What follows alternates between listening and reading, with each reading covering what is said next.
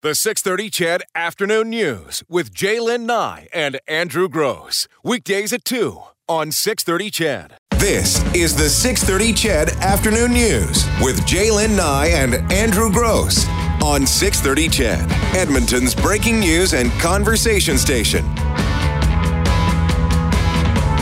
Well, another mediocre grade for Alberta when it comes to children's nutrition. The 2018 Nutrition Report Card gave the province C when it comes to making healthy choices, the easy choice when it comes to food for kids.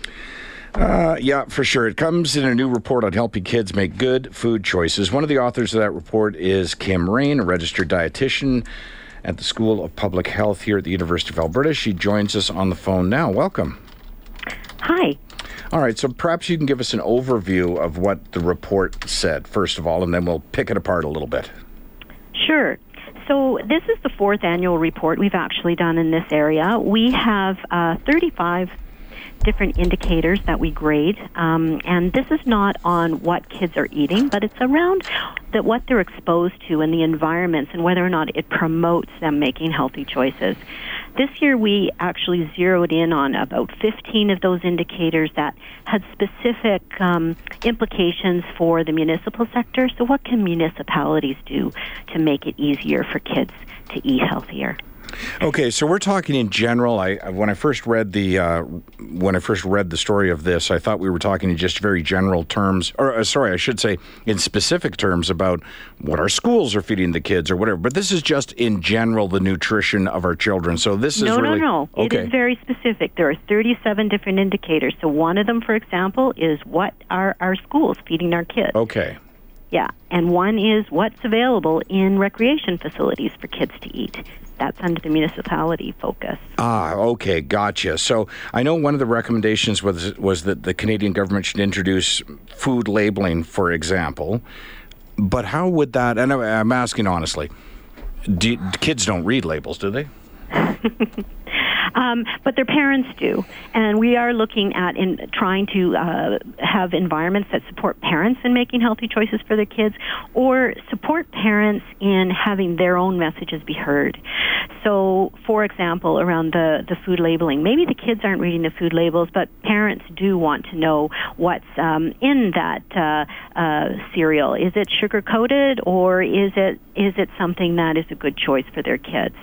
And so that's the labeling piece. And when we think about the other kinds of information that is out there, a lot of the information that kids and parents are exposed to comes from advertising. And so one of our recommendations as well is to decrease the amount of advertising that kids are exposed to. How so? How would you do that? Well, actually, what's really interesting and quite exciting is just 2 days ago, the Senate Bill 228, which was introduced by Senator Nancy Green-Raine, is on reducing marketing of unhealthy foods and beverages to children, and it passed third reading in the Parliament, so it's going back to Senate for a final vote. They've actually had restrictions on marketing of unhealthy foods and beverages to children in Quebec for over 2 decades. And so it is possible. It means things like, for example, during times when kids are watching television, so peak viewing times, that there aren't any child-directed advertisements. So there might still be an advertisement for a fast food restaurant, but it would be people in suits going to the fast food restaurant on their lunch break, not something that is very much geared towards kids with cartoons and characters and all of that kind of thing.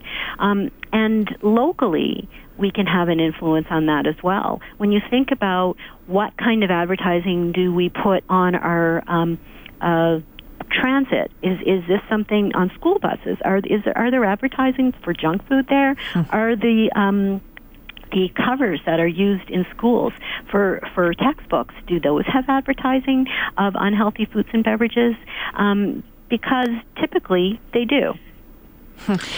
Kim, what about fast food outlets in close proximity to schools? I think there's a McDonald's right across the street from my husband, the high school that he works at, and you can bet that I think probably a lot more kids go over there than pack their lunches. Did you look at that? And what are your thoughts on that? Yeah, we did look at that, and actually that was one of our lower grades. We gave a D. We looked at both Calgary and Edmonton. We also looked at some of the smaller communities. We looked at High Level, Westlock, Sundre, just to get a smattering of what's happening outside of the bigger centers. And what we found is that less than 30% of the schools in all of these different jurisdictions have absolutely no fast food or convenience stores within walking distance, within a 500-meter buffer. And 20 to 30% of schools have 5 or more within walking distance. So there certainly is a lot of exposure, and that is particularly of concern when kids are in junior high and high school, because they're able to leave the grounds, you're right, at their lunchtime and that kind of thing.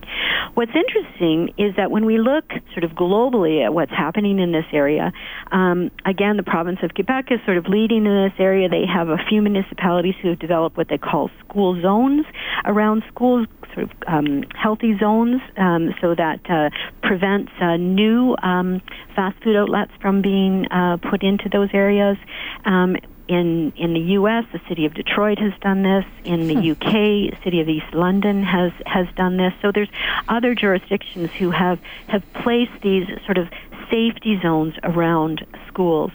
It obviously makes it's a challenge for ones that already exist, but it also includes things like convenience stores. And sometimes, so in the city of Toronto, what they've done is they've actually worked with convenience store owners to make them healthy corner stores. So the healthy stuff goes up front, and the more convenient stuff, especially during school hours, is sort of kept more undercover. But I think in the end, I remember when I was in high school, Kim, and I've got to say, I could walk right past the apples at the front of a store and go straight for the Mars bar, right? I mean, if kids have it in the mind, that's what they're going to go and get, that's what they're going to get. So it's got to be, you got to back it way, way up. I mean, this isn't happening overnight. This is going to be almost like a generational thing. Let me add to that question for you. Because as I listened to you speak, I was thinking about, okay, so doesn't this start with parenting, though? I mean, when you tell your kids, I packed you a lunch, you are not going to McDonald's, or I packed you a lunch, do not grab anything, or I gave you $5, it's not to be spent at a convenience store on chocolate. Parenting certainly has a big role to play, but what we see is that some of these policy implementation issues could really support parents. So, for example, I'm a dietitian. I'm a registered dietitian. My children are grown now, but when they were growing up, okay, I was a bad mother. I occasionally let them watch television while I was cooking supper. Shame on you. What? I say that a little facetiously, but so they're watching television. What we know from the research is that over a half an hour in one television show, on a children's show, on a children's channel, those kids are seeing between 3 and 4 ads for unhealthy foods in a half an hour. Okay, so I'm a dietitian. In one half an hour, I'm not saying to them, no, you should eat healthy 3 or 4 times. So it's around the amount of exposure. So what we see is with some of these policy interventions, the idea is to support parents so that they don't have to be constantly nagging, so that the healthier choice is what's available. So when you're at a recreation facility, which also scored a D, for example, you come out of You go to a recreation facility, you go to a hockey arena, you go to a swimming pool to be physically active, to be healthy, to be active. And you come out, and what are your choices? Hot dogs, poutine, pop. It's 89% of the main meals offered at concessions in the recreation facilities that we surveyed would be considered poor choices. They would not come anywhere close to meeting the Alberta Nutrition Guidelines for Children and Youth. Well, first of all, you're making me hungry. But secondly, so here's the issue, because I was sort of debating asking you about this because you looked at children. I was thinking about universities and what food courts look like in universities, right? But now that you brought up rec centers, that actually solves my problem, because we can talk about rec centers. What I was going to say about university is that I was quite surprised, I'd even use the word shocked, to go to the U of A and see what was available to university students, because when I was in university, the food you got was at the cafeteria, and it was Beaver Foods who, catered it, and you could easily have balanced meals there with your food program. I'm old enough that we didn't have fast food. But the reason they have fast food in universities, and I would assume rec centers as well, is that in order to compensate for the shortfall in funding that they need, they get paid by these franchisees to locate, right? Yeah. So therein lies another problem where you say to a rec center, hey, don't have fast food there, have healthy food there. And they say, great, who's going to make up the shortfall in funding? So that is definitely something that we hear. We actually have another research project that's looking specifically at trying to work with recreation facilities to make them healthier. And what we have found is that that is the number one complaint. But very often what happens is when the change is made, so if it's not a franchise, but if it's sort of your local mom and pop concession, and they make the change, they do not lose money. They just find that they sell more of the healthier stuff. We have one recreation facility that I can think of in particular. They traded in their deep fryer for what they call a cold table, so that they could put out fresh foods for people to choose from, like a salad bar kind of thing. And that for them made a huge impact. The parents wanted the kids to eat healthy. Many of the kids, especially those kids when they're around adolescence and they're trying to be competitive, they want to make the NHL. They want to do well. They get the message that nutrition is going to give them an edge, and they want to eat healthy. Okay, so the idea is that instead of 89% of the stuff being crap, let's make most of it healthy and leave a few treats in there. So we haven't set the bar, I don't think, too high. We've said 75% meets the nutrition guidelines for Alberta nutrition guidelines for children and youth. That gives you 25% to play with.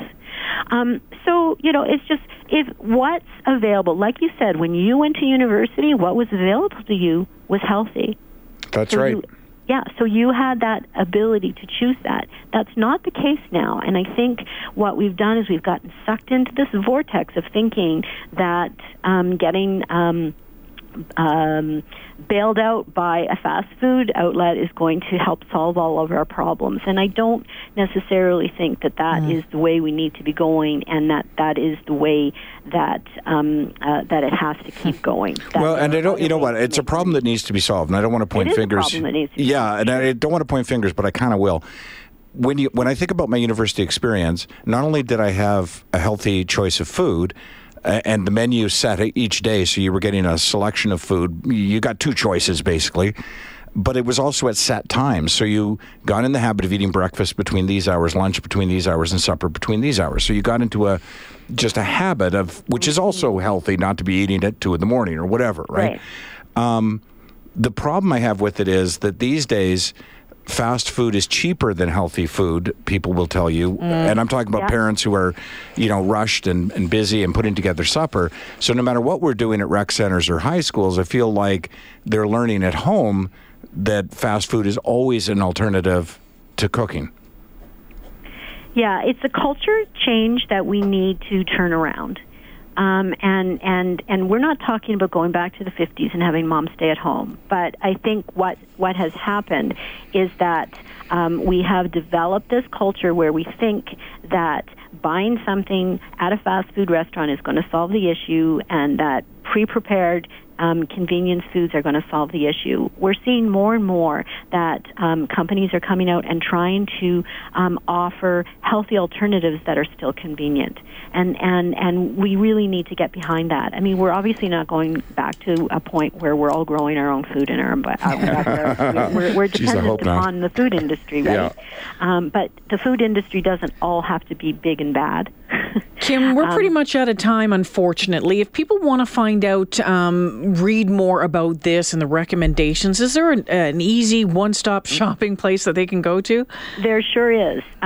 So it's the website at the Centre for Health and Nutrition at the University of Alberta, but we have a really short URL. Awesome. uab.ca/ NRC, which stands for Nutrition Report Card. All right. Kim, Good thank stuff. you so much. Appreciate you taking the time, and have a great weekend. Thank you. You too. All right. Thank you so Bye-bye. much. Dr. Kim Raine from the University of Alberta.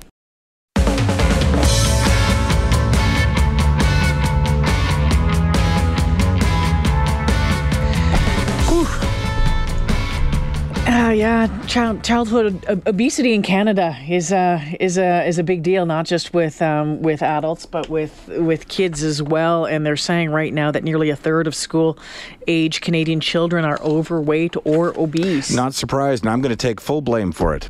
Full blame for it. We've talked before about how, a pizza in my place or most kids' places that are now my age was that Kraft Dinner thing, right? Yeah. And when you got old enough and realized there was such a thing as a real pizza, you ordered it, right? And burgers were something that was a real treat. To go to A&W was once a month, maybe, right? And when I got done with my childhood and I was out making the decisions myself, I started eating fast and junky food, right? Because I rewarded myself for not having a parent telling me I couldn't do it. Well, guess what? I became a parent. And then you know what happens, right? Like I introduce my children to fast food, and they're going to introduce their children to fast food. So I don't know that the problem is in advertising. I don't know that the problem is in location.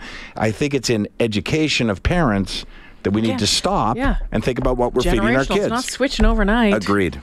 All right, it's 2:55 on the 6:30 CHED Afternoon News. We'll get to the 3 o'clock news on the other side. Let's talk hunting and hunting education, conservation. Interesting conversation coming up. The 6:30 CHED Afternoon News with Jaylyn Nye and Andrew Gross. Weekdays at 2 on 6:30 CHED.